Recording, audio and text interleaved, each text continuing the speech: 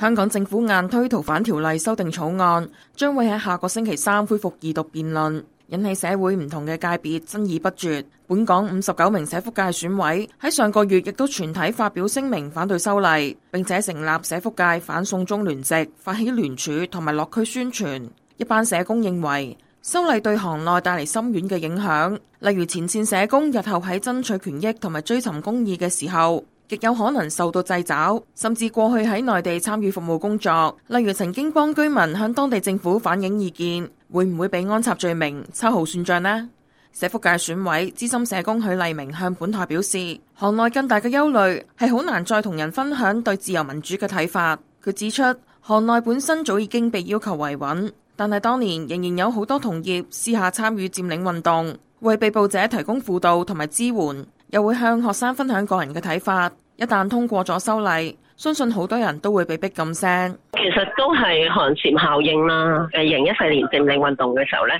其實社福界咧係投入咗好多同事自發咁樣去做一啲後援工作噶嘛。本身都已經係要好克制，唔可以做好多倡議或者維權嘅工作嘅。可能會個別同一啲小朋友或者學生去分享自己可能對自由嘅或者民主嘅一啲想法咁樣。但係嚟緊，如果真係有逃犯條例，會唔會收聲咧？其實我哋唔敢肯定嘅。許麗明又指，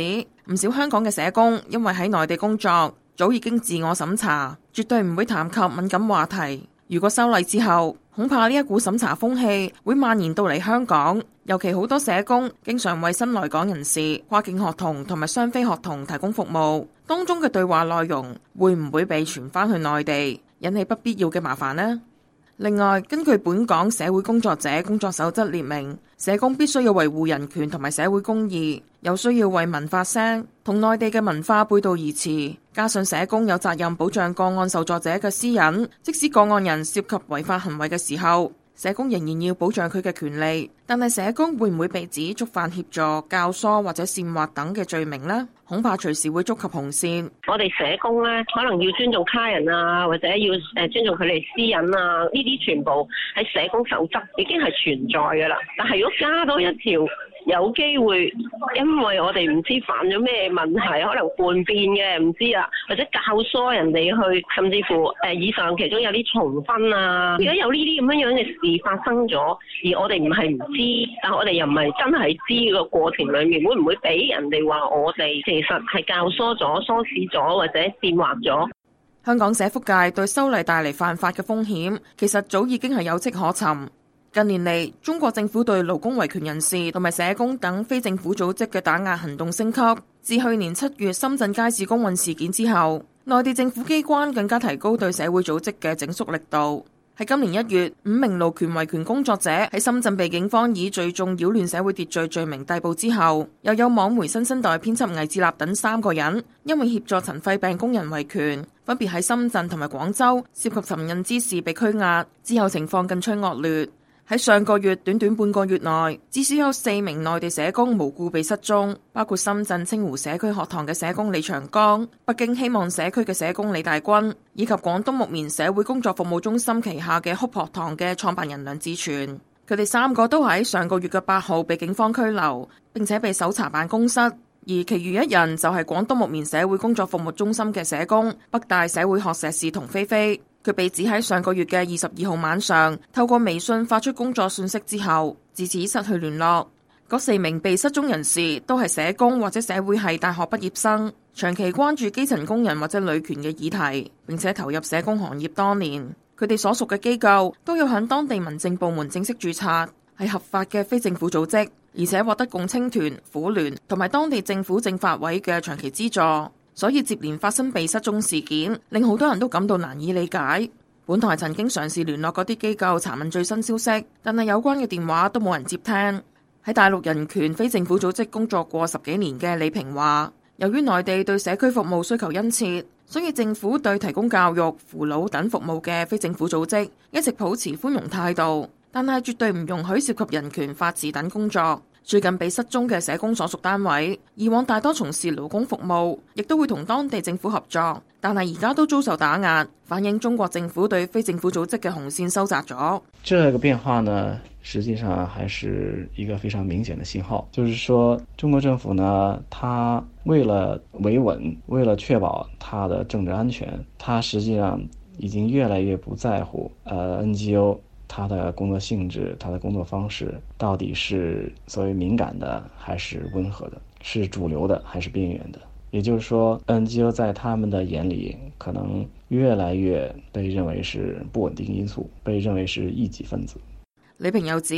暫時好難預測修訂逃犯條例造成幾大程度嘅影響，但係台灣社工李明哲喺前年被大陸以顛覆國家政權罪起訴判刑，基於有咁嘅案例，唔排除香港社工日後都會面臨起訴，值得高度關注。對於香港的社工和 NGO 界來說呢，真正的風險是來自於逃犯條例的修改，因為現在我們很難去預測香港逃犯條例的修改呢，會不會使得曾經在大陸工作過的香港社工和 NGO 人士呢被秋後算賬？但是從中國政府一貫的作風來看呢，這種可能性是很大的。比如說前幾年台灣的社工李明哲在中國大陸就被判刑。